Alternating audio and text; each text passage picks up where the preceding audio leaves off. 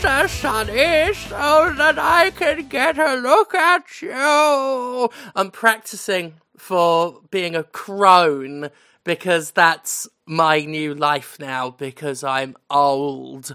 I've got several job opportunities now. Crone, Mumra, or dead. It's good to get your practice in for whatever your old person voice is gonna be. I've been practicing mine for a while. I'm going the route of drunk old lady. I'm sort of going this direction. This is where I'm going to settle in, I think. Somewhere around here. Once again, as a man, I need do nothing. Oh, I'm sure you'll it'll sound a little tireder, you'll sound a little raspier. There'll be something, I'm sure. No, I'm pretty sure this is, Yes, you're just settling there. That's going to be your voice forever, is it? I was Mr. Baby as a child, so Oh. I have a feeling that, yeah, that's what my aunt used to call me, Mr. Baby. Oh. Whoa. Wow. Conrad, we needn't let that dream die. We can get some adult diapers, and we can repackage you as Mr. Baby. Like, Paramount Plus always need more exclusives. Oh, yes, Paramount Plus. They absolutely love to give lots of money to... Actually, yes, let's do that. Let's do it. That's Mr. brilliant. Baby, Thursday nights. Let's sign up for Mr. Baby on Paramount Plus. We'll get the money, we'll make the show, and then they'll cancel it as a tax write-off, and everybody gets away scot-free. Excellent. I don't know what the show would be. My first thought is it's just about people raising a baby, but it's you, and you just sit there, and you never say anything, you never really emote, you just stare forward blankly. No dialogue, nothing. Just sat there while all of this, child care stuff goes on around me. Not to me, around me. Yeah. It would be 32 of the most distressing minutes Thursday Night Primetime has ever seen. Oh, I think we might run into trouble from the Boss Baby people, but I think we can make it distinct enough. Yeah, I think so long as we keep you away from a corporate environment. If we keep you more domestic, I mean, Rugrats might try to stake a claim, but... We can have you in certain careers that won't, risk stepping on toes of legal. Steamboat Willie is now public domain, so we could dress you up with a pair of big round ears, but you have to wear a hat. You have to be wearing the Steamboat Willie hat, otherwise that's illegal. I wasted no time. There are pirate-themed Steamboat Willie stickers currently available for sale at mercenarycreative.com.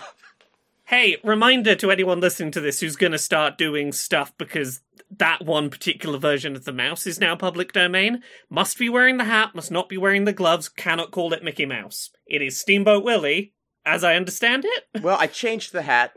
Okay, you've got to have a hat. You can't have just the empty head. That's when you get into dicey trouble. Do you have to have the penis? Because every picture I've seen of Steamboat Willie in the past several days has had a giant cock, and I didn't think I remembered that from the original, but it must have been there. Can we redeem that? Can I sell a t-shirt with that, with a big dick on it, with a mouse's I'm pretty dick? sure Disney won't sue you if you put the big dick on it, because they won't want to say, that's our character Mickey Mouse. They'll go, that's not our character. Ooh. It's got a big penis. Could that extend to any Disney character?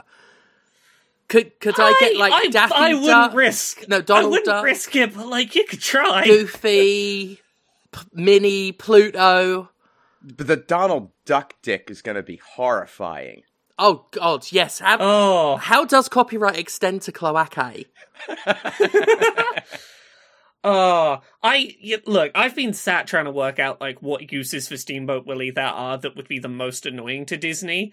And I do like the idea of next time there is a licensed Disney video game, reviewing it as Steamboat Willie, and just tearing the shit out of how terrible a game it is while being Steamboat Willie. It seems fun. There's the obvious That's ones. an interesting. You have, Steamboat Willie be free Palestine, etc. But, you gotta come up with some creative stuff. Yeah, but here's the thing. The voice is Mickey, because Steamboat Willie didn't talk. Would they get you if you tried to do the Mickey voice? If you were like, ho ho, free Palestine! you do a legally distinct voice that's like, I imagine Steamboat Willie might have sounded like, hello, I'm Steamboat Willie. I have a high-pitched voice, but it's not quite that one. I'm not doing the laugh, you see. I think Podquisition's the best podcast. More like a Joe Pasquale. Yeah, something like that. Milky Way magic stars. Free Palestine. Like that. Yeah, like, as long as you go, like, I think you could even get quite close to the Mickey voice as long as you start it by saying, oh, I'm Steamboat Willie. I have a legally distinct voice. I'm not the voice actor for a certain Mickey Mouse. I'm a distinct character. Yeah. Yeah, you can't copyright claim a voice, can you? I don't think you could. Like, what if coincidentally that was my real voice? You can't sue me for that. I've been putting on this fake voice the whole time, like, you know, to be professional on Podquisition, but like, yo-ho, this is my natural speaking voice, ha-ha! Did Disney really sue children's wards at hospitals to make them change meanings? Oh, hell yeah. I always grew up being told they were, and I wanted to idly repeat that information, but I wanted to make sure it was... Do they still do that? My understanding is yes. Amazing. Well, and I think it's going to get more interesting as this goes on, because, like, they've abandoned copyright because there's no way they could push that out further. So now it's going to be trademark violations that they're going to pursue on people. Yeah. Steamboat Willie's going to be on so many hospital walls, though. I'm sure. My favourite realisation I had about the Steamboat Willie thing is... What's that? You can make legally distinct wearable Mickey ears, because the ears are the same. Just make a detachable hat that goes in the middle, that you can clip onto the middle or could unclip. That's a whole market for fucking selling shit to Disney adults. Your Steamboat Willie hat with ears with removable hats. Steamboat Willie's iconic ears with hat accessory. Yeah, with hat accessory that can be removed, obviously. Perfect. Like, shit like that. Like, you gotta get creative about how you're gonna fucking undercut Disney. Indeed. Did you all have a nice holidays anyway? While I remember. I did fucking nothing for like 2 weeks. It was great. Excellent. I was sick. I heard. You were real really rough. Fucking ill. It was fucking rank. And I'm still, like, I'm over the worst of it, but my lungs are completely fucking ripped apart, mate. That was me like a month ago. It's not fun. Yeah. It's not fun. I'm glad you survived it. I watched Barbie, though. Yeah. That is a new entry in my list of, all my favourite films. Genuinely that impressed with it. It is surprisingly good for a thing that you step back from it and go, yeah, it's a little beginner's feminism, and there's a couple of points where you can see where the corporates kind of touched on it. But I rewatched that the other night, and I forgot that movie opens, like 2 minutes in, there is a discussion of the fact that corporations should not have legal rights of personhood, and like that is a thing that like the courts should be trying to take away from corporations. Mm-hmm. That happens like 2 minutes into that film. I'm like, there's a couple of moments where that film's like pretty alright. Just the audacity of it. It's one of those films where like every now and then I'm laughing, not because anything was funny on screen, but because I've just remembered what I'm seeing. Like I've just remembered what was allowed to happen, and I delight in it. There's shots of the interior of Mattel being this corporate, like grey, depressing, high-walled, everyone locked away in cubicle space, and I'm like, there's a few things here I'm surprised you got away with. It's so stupid as well. Like even outside of anything like political that might be going on, the premise is increasingly dumb, and they just stick with it to the point where like like when you get to the point in the film when Will Ferrell just idly references a ghost having an office in the building, I burst out laughing because they were just hand waving away utter shit. I fucking adore it. It will take itself very seriously, and then the whiplash between certain aspects of that film is great. Mm-hmm. It is wonderful. I'm very glad they acknowledged the honestly fucking wild story of the tax avoidance of the creator of Barbie that Mattel does not like to talk about. Yep. I'd only picked up a little bit about it before watching it. I knew I wanted to see it, but I was able to not know enough to just not guess where that was going to go as a film. Mm. Like, I thought it was just going to be a very typical sort of fish out of water, toys come to real world thing. But that's only a brief bit of it, and then it just goes off the fucking rails. And Kate McKinnon's in it. Yeah, here's a film about a mum that's like constantly having existential thoughts of death. That's fun, right, kids? But that's thrown in. I fell in romantic love with Kate McKinnon because I also watched the 2016 Ghostbusters over Christmas, and I was surprised at how funny I thought that was. But I am in romantic love with Kate McKinnon now, and I'd just like to announce that on the show. Thank you. I think it's very brave of me to say. Good knowledge of yourself there. Well done. Yeah. Of that crop of people who came out of Saturday Night Live in that season, she's probably my favorite. Although I never watched Saturday Night Live, so I don't know. Like, she did the RBG, I think I saw that. I like Kate McKinnon a lot, and she was really good in that Ghostbusters, actually. Very good. I like that a lot. Yeah, I'll have to... we keep meaning to watch Barbie and then not, because committing to a 90-plus minute exercise in entertainment seems like too much for us, even though we'll then watch 6 episodes that are 40 minutes long of some nonsense reality show. Yeah. Yeah. But I do need to watch it. I'm really, really keen. We've had it for a while and just not gotten around to it. I also watched Evolution. Yeah. The one with the smiley face in the logo. The Duchovny movie, yeah. Yeah, the Duchovny film that was trying to, like, chomp on Men in Black. I have not watched that in probably 20 years. I remember very little. Oh, I don't think I'm ever going to forget the wall-to-wall misogyny of that film. Yeah. It's incredible. The treatment of Julianne Moore's character is incredible. And the fact that the film just leads up to one huge anus joke is something I only approve of. Vile film. Like, fucking vile. And I always wanted to watch it because I liked the logo. And I thought that's got to be a good film if it's a good logo. And it's not. And there isn't even any real cool monsters in it. You see, like, a few cartoons of, like, a dragon and a elephant thing. And the elephant thing was Fifth Element, which I saw on my birthday. But anyway, not a good film. It had a cartoon. I'd watched the cartoon before. I do vaguely remember there being a cartoon for Everything that. had a cartoon. Like, the Godzilla 98 film had a cartoon. Men in Black had a cartoon. But by that point, I was, like, an adult-ish. Like, I was in college when Evolution came up. So, I had no idea that they did a Godzilla 98 It cartoon? was apparently quite good. Like, it's well regarded. I did watch it back in the day. I haven't rewatched it since. I've included a clip of the intro sequence before on, like, my live stream, like, ad break videos, like the gym submissions. Right. But it was apparently very, very good. The toy shop where I got my Godzilla pinball table from, the guy who runs it is a huge kaiju guy, and he's also got the biggest collection of Godzilla 1998 stuff possibly in the world. Easily in the world. Who else would have anything? I've probably got the second biggest at 2 items. But he's got, like, loads of fucking, like, Zilla shit, and including 2 prototypes that aren't for sale of action figures based on the 1998 Godzilla cartoon, which only I'm impressed by. But I'm very impressed. I mean, I'm impressed. It's a cool shop. Cosmic Toys is a cool shop. I love a good comic toy shop. Mm-hmm. I really do.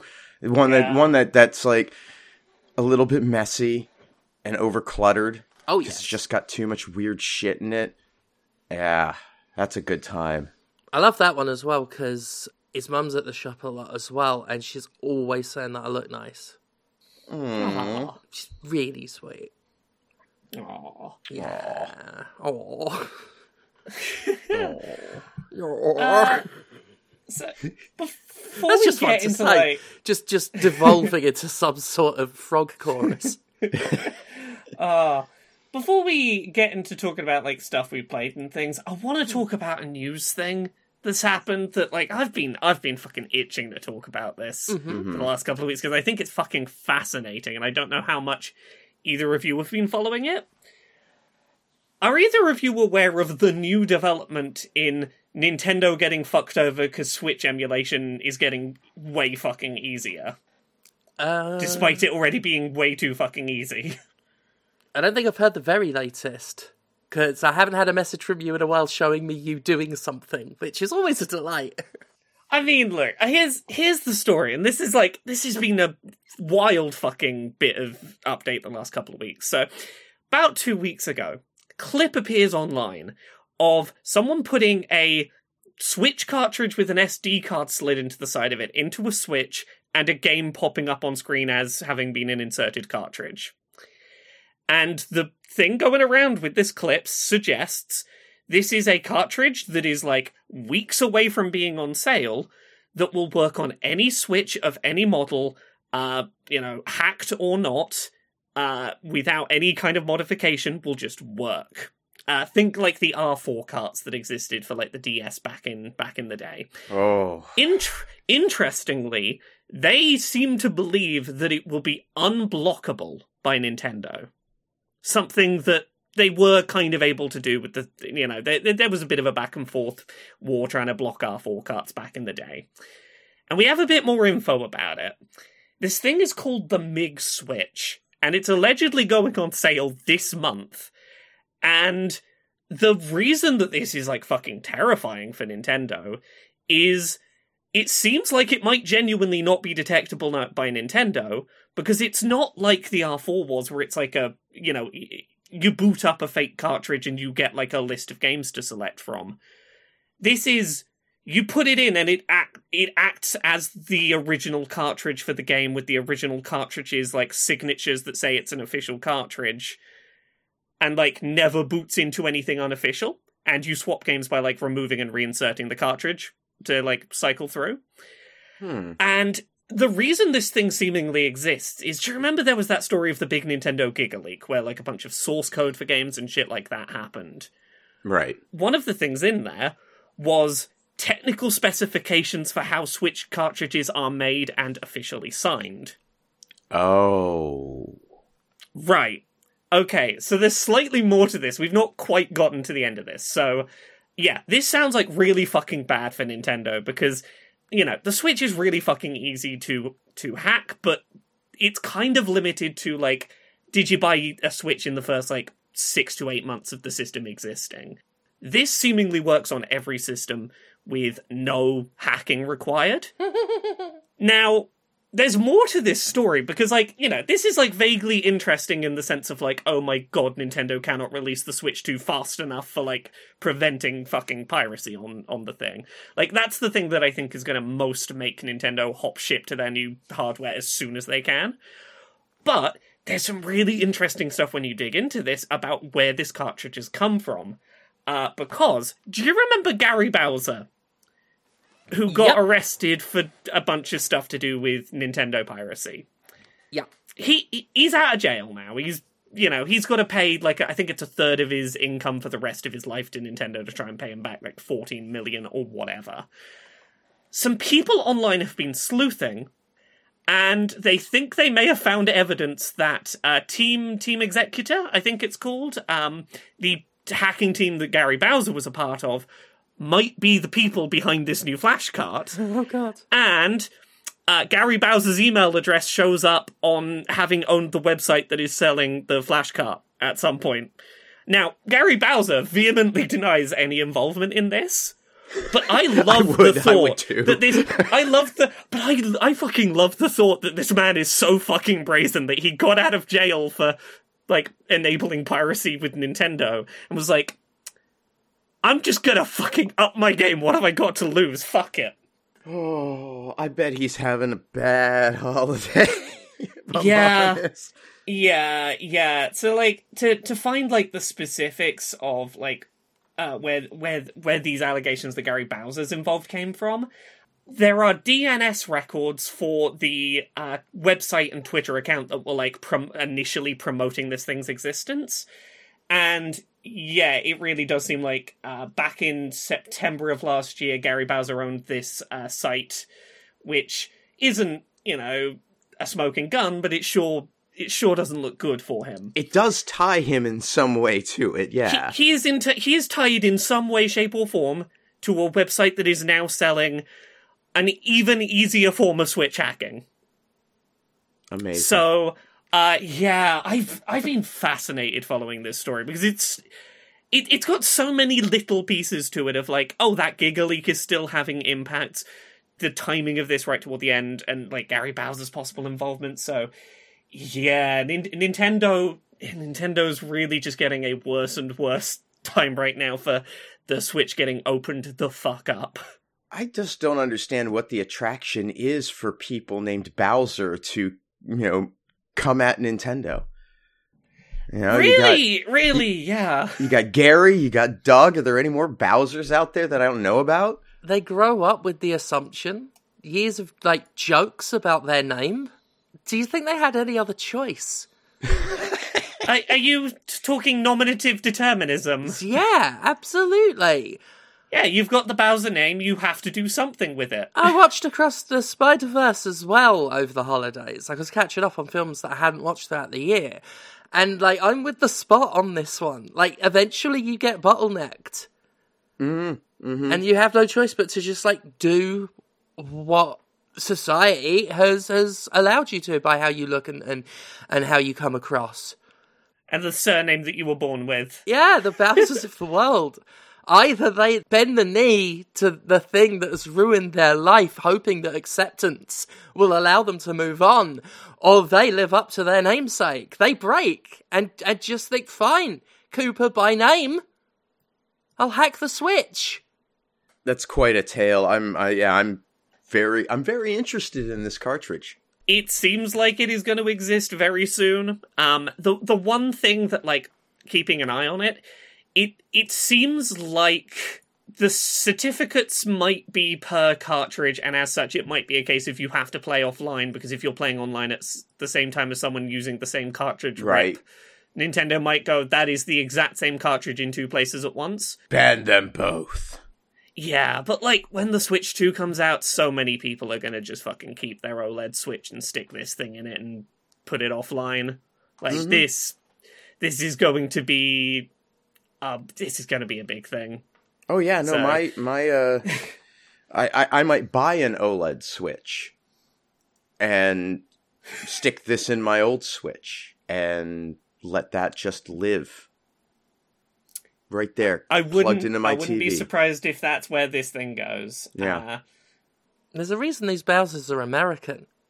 Any country with a royal family drowned everyone from a Bowser line in, the 1990s. The moment Mario, reached mainstream. Got on the scene, yeah. They were looking after their princesses. God, 1992 was a dark, dark time. I went to school with a Bowser.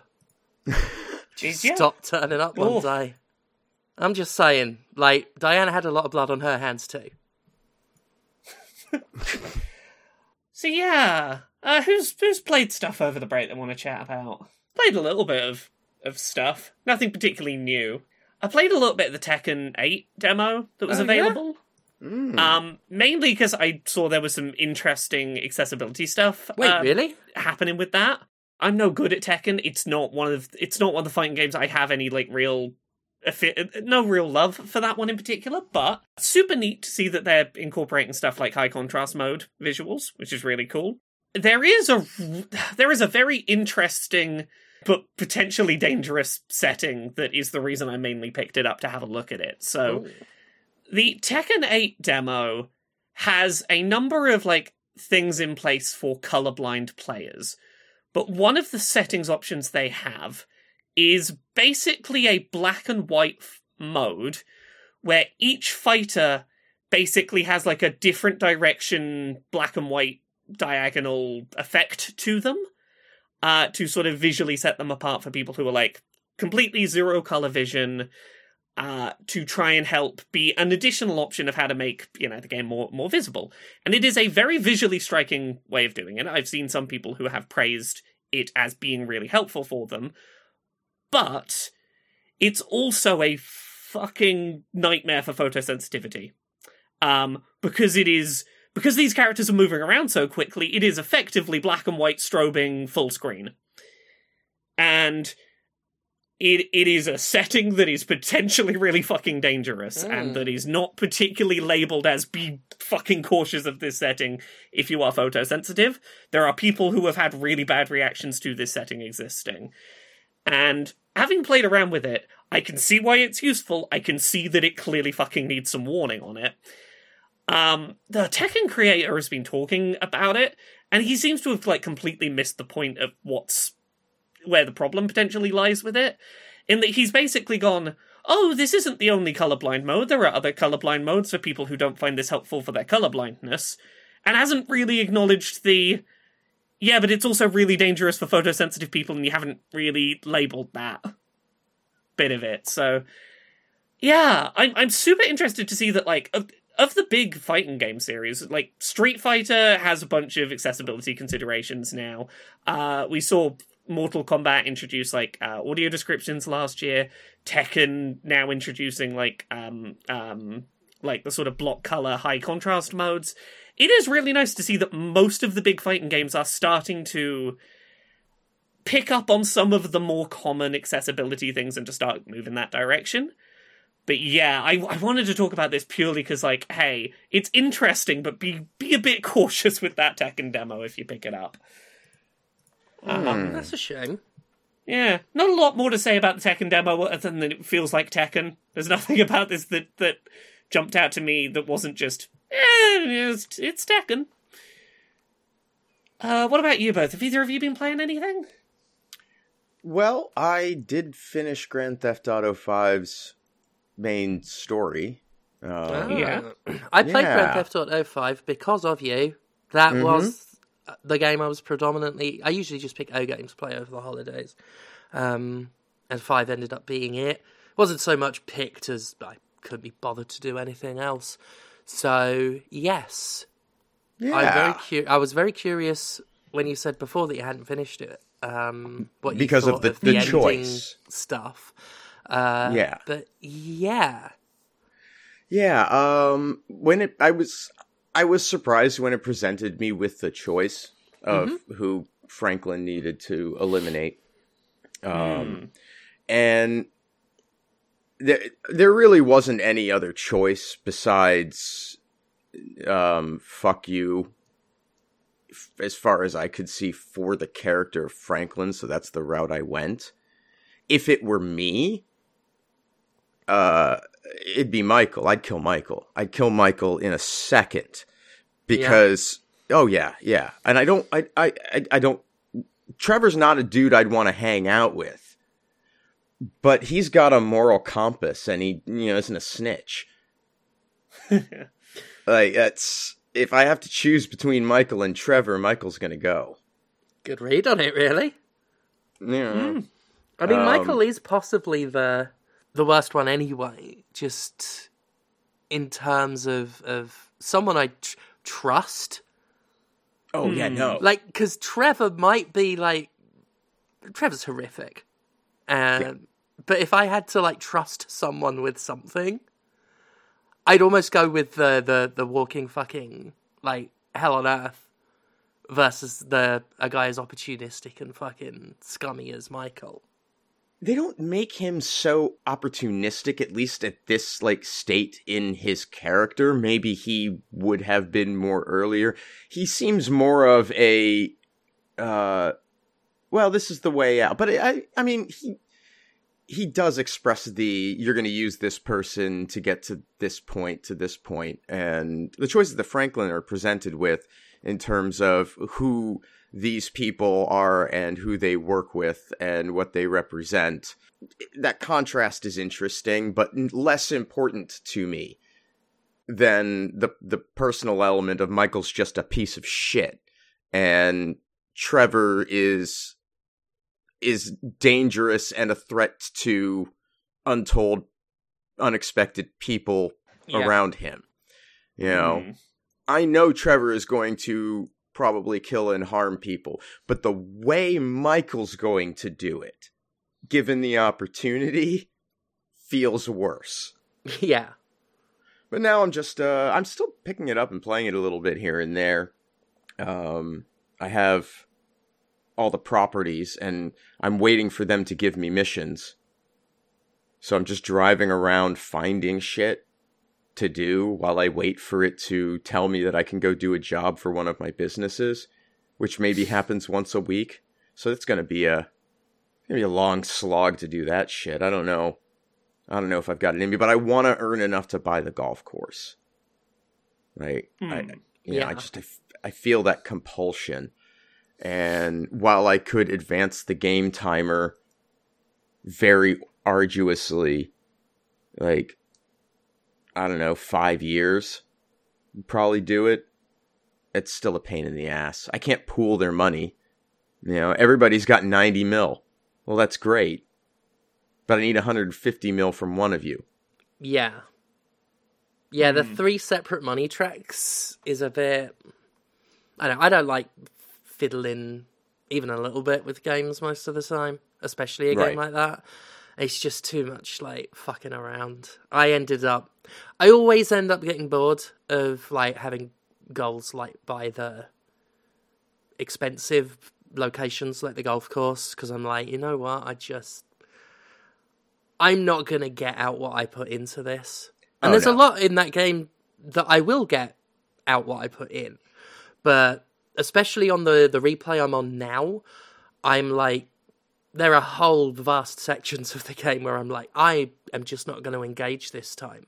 I cannot be arsed again. That philosophy mostly pertains to like anything involving planes and helicopters, because they're just as bad as I remember. I fucking kind of... I've always kind of liked Grand Theft Auto planes. The helicopters are a bit fiddly and can be a challenge. The thing I like about the helicopters in Grand Theft Auto is that they are more like helicopters, which I understand you're there to have a good time, and I don't fault anyone for being frustrated, or think that that's invalid in any way. But the control of it is kind of like a remote-controlled helicopter, and I dig the fact that they decided to make it that way. Bumpers to turn left and right. Well, that's Ow. Yeah, that noise put you in your place. Well, I mean, you can also tilt and accelerate if you want to turn. I could just die, Conrad. How about that? Well, that's the risk. That's the risk you take. Yeah. Not using the bumpers to turn right and left, isn't it? It makes me sad. The controls are so weird. Like, it's not just that. There's other bits too where it's just, this is so weird. There are things about it that are super weird. Yeah, the guns, just combat in general. And getting adjusted to sprint on A, Mm-hmm. Trying to shoot a gun while driving. Oh gosh, yes. I finally got the hang of that again, but it's a horrible curve. You are pretzeling a little bit on the controller, trying to get all 3 of your forefingers doing the right thing. Yeah, it's dreadful. But I'm still playing it.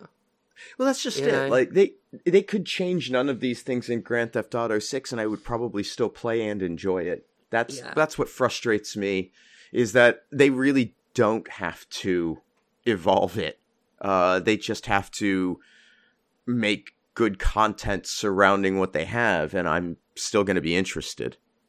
Plus, they seem to change the radio every time I go back to the game, so that's always a treat. Oh, are they do they change the radio? I don't know. I think they updated it with one of the big re-releases at some point, and added a bunch of shit and changed stuff. But either that or the soundtrack is just so huge at this point that I am playing now for at least the third full time, thinking, oh, I've never heard this song in this game before, and it's one I like. I didn't listen to any music while I played it. Oh, of course not. Yeah, because you were streaming it. For a lot of it I was streaming, but I played a lot of it on my own at home too, and I just turned the music off. I don't know why I wasn't compelled by it. Interesting. The San Andreas soundtrack is, I mean, it contributes to part of why I think it's the best Grand Theft Auto game. Yeah, like, to me, the soundtrack of any GTA is a big part of the experience to me. Right. Like, I marry so many of those songs, or so much of the GTA experience to certain songs. Oddly, though, I don't have any memories of that from GTA 4. I mean, I know it happened. I'm sure it happened, but I can't remember any of it now. I mean, a lot of GTA 4 is a blur. I don't want to drive around Liberty City. Right? Yeah. If I'd wanted to drive around Liberty City, I would have kept my car when I moved to New York. Fair point. It's not a place that's, conducive to driving. And so the experience of playing a GTA set in Liberty City is not that appealing to me. San Andreas, by contrast, that is a place purpose-built for automobiles from the moment it was born. And Miami is, there's definitely a better driving experience in Miami, although it's not that much better. The whole Eastern Seaboard can fuck off. Vice City, I'll probably have fun with that, but I don't like Liberty City, and so that could be part of why I don't have those. I would rather get out and walk. I took the cab a lot in GTA 4. Grand Theft Auto series, 2 ELO songs on the radio stations. Rock Band and Guitar Hero, not one between them. Wow. You tell me who deserves to go to the biggest jail in the land. It is Nick Chester. Wow. I was thinking about Nick the other day. Yeah. Yeah, love that man. Former boss of ours, listeners, if you don't know, Manny Conrad, ended up working at Harmonix. Well, and then Epic. Oh shit! Yeah, I forgot about that. Yeah, he was working that Fortnite crest. And then and now he's at some smaller company. He left Epic last year, I think, or the year before. Oh, okay.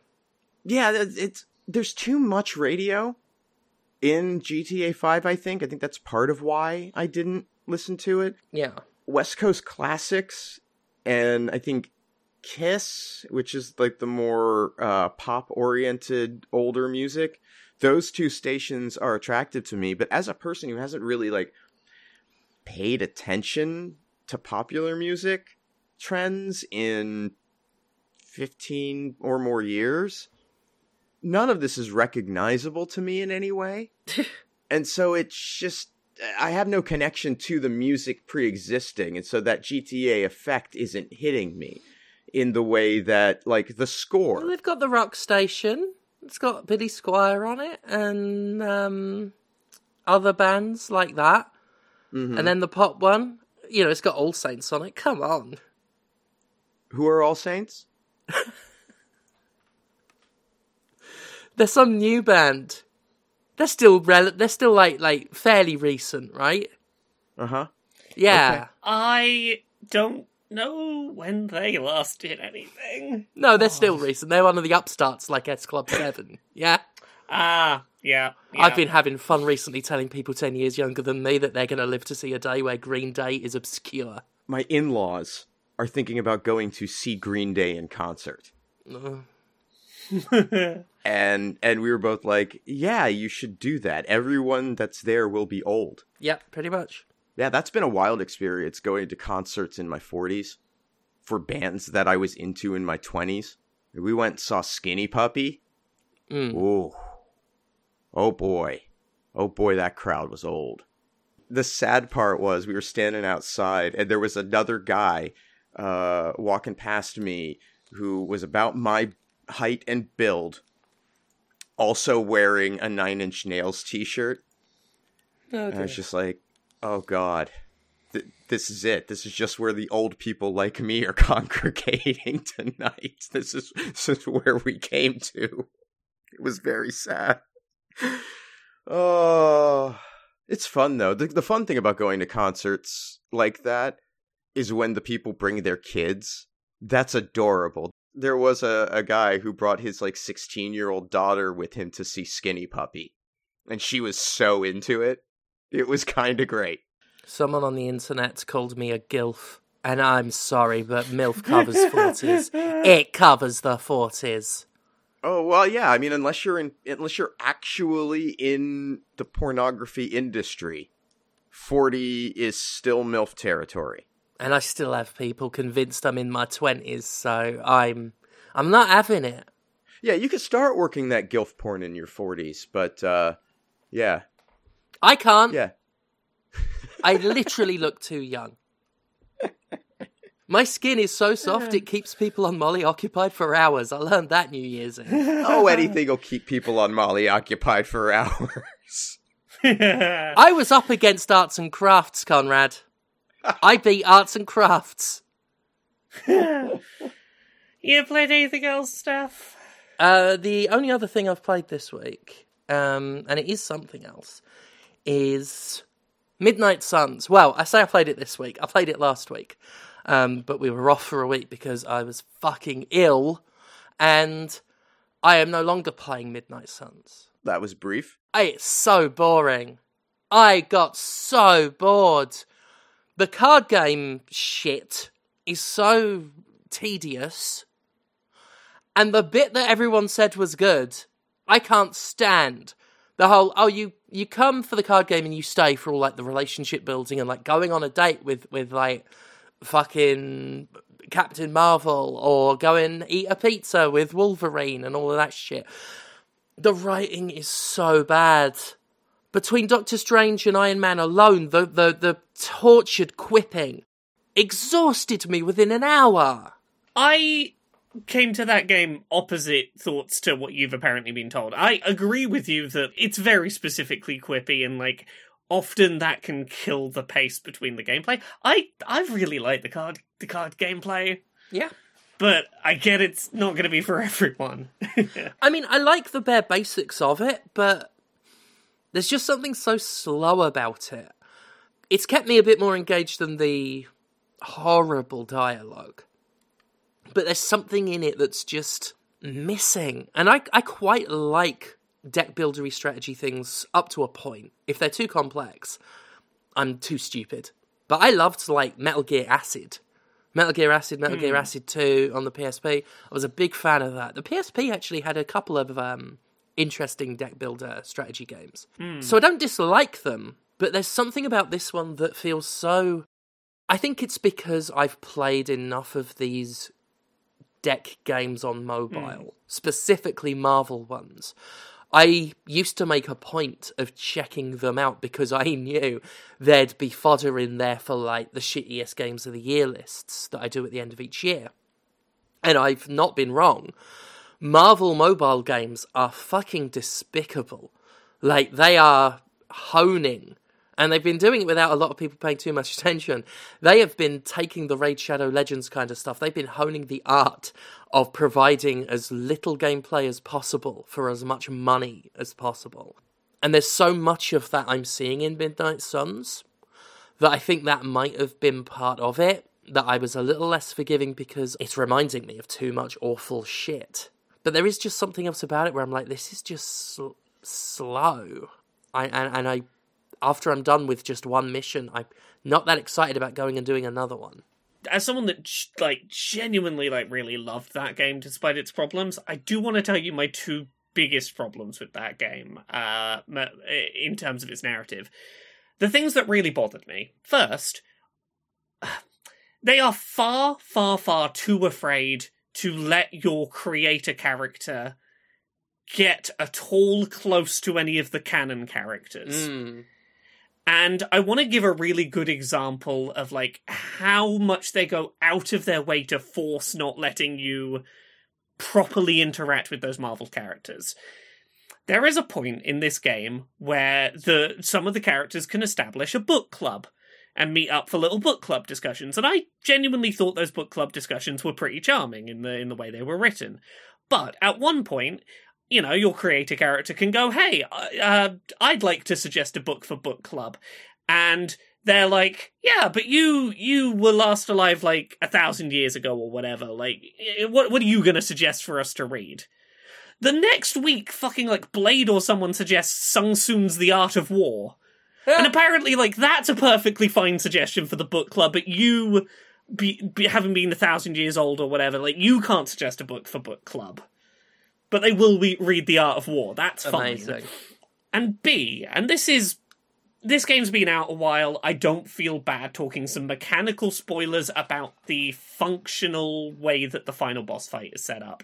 And I will be fairly vague on this, but for a game that is entirely conceptually about, we cannot do this alone, we need to team up together, we need allies, we need to get everyone cohesive, everyone is important in this fight, to have your final boss fight essentially be, yeah, we've made your creator character 100 times more powerful than any of the other party members, so literally anything that they do is fucking meaningless. You are the only character strong enough to do anything.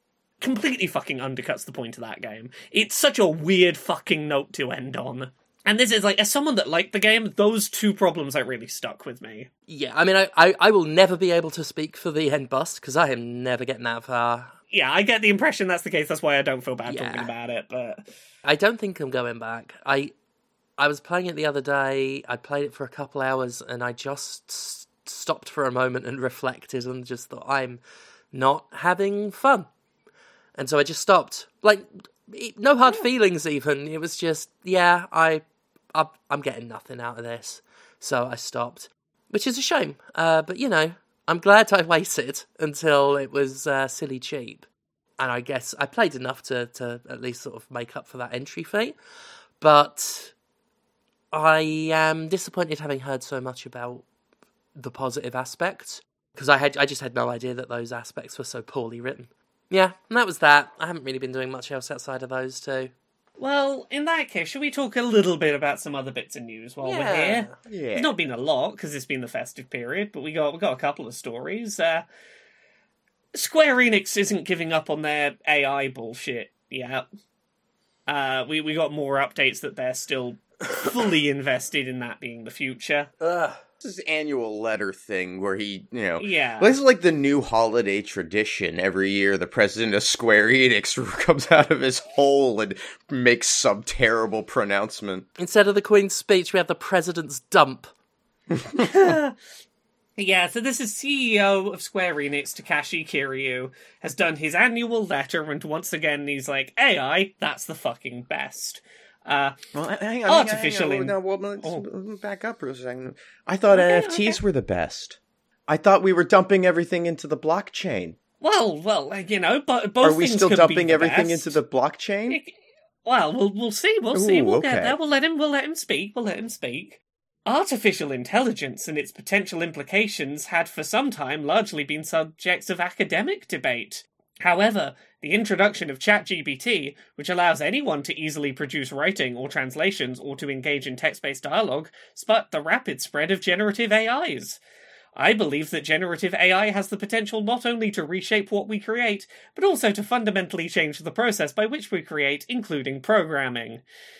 I'm so glad I've got Monday sorted out. I was like, right, holiday's over, back to doing normal videos. What am I going to do? Oh, wait. I haven't looked at the president's dump yet. Yeah. So that's exciting. He thinks that there's potential for writing and translating and programming in AI with AI. Those are all wonderful. It's horrifying. I've said it before on this show. I am a writer. It's what I've always wanted to do. Like, out of everything I do in my current job, it's my favourite thing to do, and it's the thing I always want to do, is write. And seeing the threats to writers insultingly presented to writers, because as I've said before, I find it offensive that they think that this generative shit can come close to what an original human thought, and the fact that it's all regurgitated human thought anyway just makes it sting all the more. It's fucking ghastly. It is so ghastly. I'm not convinced of the economics. Mm-hmm. The sheer amount of computing power required to execute AI requests is... I don't think it's gonna work. I think the build-up... How are they gonna make this profitable? Like, OpenAI and ChatGPT are only existing in the way that they are still because they have a shit ton of venture capital keeping that afloat and allowing them to expand. Yes, they're charging subscriptions, but I don't see it. And it is blockchain all over again, because that's kind of the dirty little secret of blockchain, is that it is fucking expensive to write to the blockchain over and over and over again, you know? So I don't see it. I think they're fucking nuts, and this is just who has money in these AI companies? That's what I was about to ask. Like, it's clear that the same mentality driving AI's like evangelism is the same that drove NFTs. It's often the same people. It's all the same vernacular. It's all part of the same scam. It is the same grift. And it does make me think, it makes me ask the exact same question I asked when Ubisoft and Square Enix and a bunch of others were pushing NFTs. How many of these game execs have put their money in this shit? Who bought into the scam and are now trying to initiate the next phase of that scam? Which was all the push for NFTs was. It was trying to rope the dopes in. The other thing I will note, I watched a video the other day that was kind of interesting from a YouTube channel called Doug. And the video was called I Forced ChatGPT to Make a Sequel to Snake. And this was just trying to make ChatGPT program something very basic, the game Snake. It eats the dots, it gets longer, etc. The amount of work that was required to fix the code that ChatGPT was spitting out, and the number of times it just, like, hallucinated things that do not exist in code. Like, Square Enix, you have programmers on staff. You should not be using fucking generative AI to do fucking programming. Even for a basic task, you're gonna just have to hire those programmers to fix the fucking generative AI code. Just fucking pay people to do work that are good at the work. As I understand it, these AI models can be useful for small bits of code that are, you know, for a very specific purpose. You know, telling one to make a sequel to Snake, yeah, that's probably what you're going to wind up with is a mess. But I've spoken with a number of people who code and do use AI to get snippets. But you know what it's good for getting snippets for? Snippets you could find on Google. Sure. It's snippets that programmers have already written that you could find on Google. That's what it's good at finding. I mean, that's the problem with anything that companies like this and sort of tech evangelists are always trying to push is, you're exactly right, Conrad. It has its uses, but the tech industry overall is always constantly looking for, like, the cure-all pill. Yeah. So they will treat everything like it's the second coming. I have complained about this in games, but it's clearly true of just tech in general. It's an industry obsessed with death. You can't just have an iteration of something. It's got to kill something. You can't just present some, like, new technology or new idea, be it like, or even like a game genre. I've seen them have to present, like, gameplay mechanics as killers of something else. Single player is dead. This genre of games is dead. Mobile gaming is dead. And then it goes the other way. This thing is dead, but this thing is literally everything. This is the answer to everything. I remember this, like, when I was sort of fairly new in games media, 3D was having one of its several turns, one of its several cracks of the whip. There was a huge push for 3D in, like, the early 2010s, late 2000s. And it was everyone calling it the future. It's the future. Everyone's going to have a 3D TV. It can't just be a future, is the thing. Do y'all have 3D, like, TVs just installed normally at yours at the moment? No. No. Nah. No. I did have a TV at one point that was 3D. And then I didn't. And we're seeing this on a more harmful level, because saying 3D is the future, that's one thing. Saying NFTs or AI is the future, something that is in the hands of many people, being gleefully wielded to destroy artists, to push creative people out of spaces. That's just gruesome to say. Yeah. Especially because I've seen so many things in the gaming and tech centre presented as the death of something. And now we've stopped applying that to concepts. And now they're applying it to humans. This is the death of artists. This is going to replace them. This will replace writers. This will replace artists. And like I said in a Jumquisition last year, this idea of machines doing all of the labour was great in the Jetsons, but in a world where we're all still expected to work, we can't just all have our jobs taken away and have nothing there. Just to finish that story, Conrad, you'll be excited to know he does still mention the blockchain. Oh, goody. Don't worry, It's the blockchain's still there. In terms of new business domains, we previously identified 3 focused investment fields, namely blockchain entertainment, Web 3.0, AI, and the cloud. That's 4 things. I don't know if you can count. Last year, we redefined our overarching mission and goals for these 3 fields. We're currently working to modify our organizational structure and optimize our resource allocations to support these efforts. So yeah, not giving up on any of that shit yet. Okay. So, Still, they didn't... I remember him being so much more enthusiastic this time last year. Yeah, he's not as loud about it, because there's something new that he can tell investors, this is the new thing we're gonna fucking do. Mm. We got one other story this week that's probably worth bringing up. This is a fun one. Bobby Kotick's decisions made our video games worse, says former Call of Duty developer. Shocking. Yeah, someone who used to work as a programmer on Call of Duty did some social media posts the day that Kotick was finally not at Activision Blizzard King, basically saying Kotick's decisions made the games they were making worse. I worked on Call of Duty for 2 years as a programmer at Demonware. Bobby's decisions made our games worse. In my first month, it came out he threatened to have an employee killed. In the all-hands, all-staff meeting that followed, no one wanted to speak first, so I demanded his firing in front of everyone. I get that I'm very loud and very annoying, and that with my seniority and ease of opportunities, that affords me certain protections to safely do such things. But you all need to get on board this train. We need to revolt against people like this every time. I'm like, hell fucking yeah. Get loud and angry about Kotick being shit. This person goes on to basically be like, look, I was in a position, I had other job opportunities available, so I could stand up and do that, but, you know, be loud and be annoying in these meetings, because people like Kotick make games worse and make it dangerous to workplaces. Fucking have a shout at them. No. Executives only make content better, and The Escapist has a great flagship show now. Yeah. This led to other people. There's a bunch of other people who chimed in. A lot of people agreed with the sentiment of, yeah, Kotick made it a terrible place to work and actively, worked against the best interests of the people who knew how to make the games. So, Kotick, he wasn't even good at making games happen. The thing that allegedly he's paid all that money to facilitate. Yeah, I mean, I have asked in several videos, what does he do? What does he actually do? Apparently not make games better. We've never heard of a positive decision, like a positive contribution he's ever made to the company. He's just sat there while it got rich. What more do you want from him? I mean, executives, there's enough evidence now, literal evidence, that executives make things worse.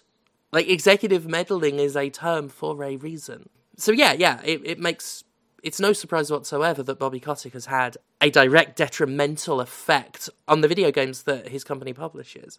Yeah, so that's it for the news. It's pretty quiet because, everyone's buggered off for the holidays. I think that's about it. All right then. Yeah. Well, there we are. Yeah. Yes. Thank you then. Thank you everyone. Apologies for not having a show last week. Like I said, I was very ill. I had to take it off, especially since it was the holidays. It was as good a time as any to be like, let's just please not. But that doesn't mean that there isn't stuff for people to look at and hear and absorb, as I'm sure Laura could attest. Yeah, there's stuff you can check out. You can find all of my stuff at Laura K. Buzz, wherever you happen to find things on the internet. Laura K. Buzz on Twitter, Twitch, YouTube, TikTok, Patreon, that's the one that pays the bills. As little as $1 a month over there lets me keep putting stuff out on the internet. Mastodon, Blue Sky, all of the places. There's a couple of articles that I did that you can currently read over on overkill.wtf. One talking about the Lenovo Legion Go, one talking about accessibility improvements that need to happen with the Switch successor that's inevitably happening this year. Other than that, it might be this week, it might be next week. I've got a big video about accessibility stuff in the game industry that needs to become standards in the 12 months that are coming up ahead of us. So look out for that over on YouTube. What about you, Conrad? Where are you on the internet? Oh, you can find me at Conrad Zimmerman on Instagram and Blue Sky. You can hang out with me on Twitch at twitch.tv/thatconradzimmerman. You could buy anti-capitalist propaganda, including the Pirate Steamboat Willie sticker and the official Jimquisition merchandise, such as the Poundin' It shirt, over at mercenarycreative.com. And everything I do online gets supported through Patreon at patreon.com/fistshark. And you know who else has a Patreon? It's Stephanie Sterling. That is true. Patreon.com/Jimquisition, which pays for this show and The Jimquisition and reviews on thejimquisition.com. My next wrestling date is January 13th. I will be back in Leeds for True Grit Wrestling. That's at True Grit Wrestle on social media. Come check me out if you want. I will be part of the True Grit Rumble, so that should be a good, fun match. Other than that, nothing else officially public yet, I don't think. So yeah, January 13th, that's my next wrestling date, and we will see you all here next week regardless. Thank you so much. Bye. Bye. Bye.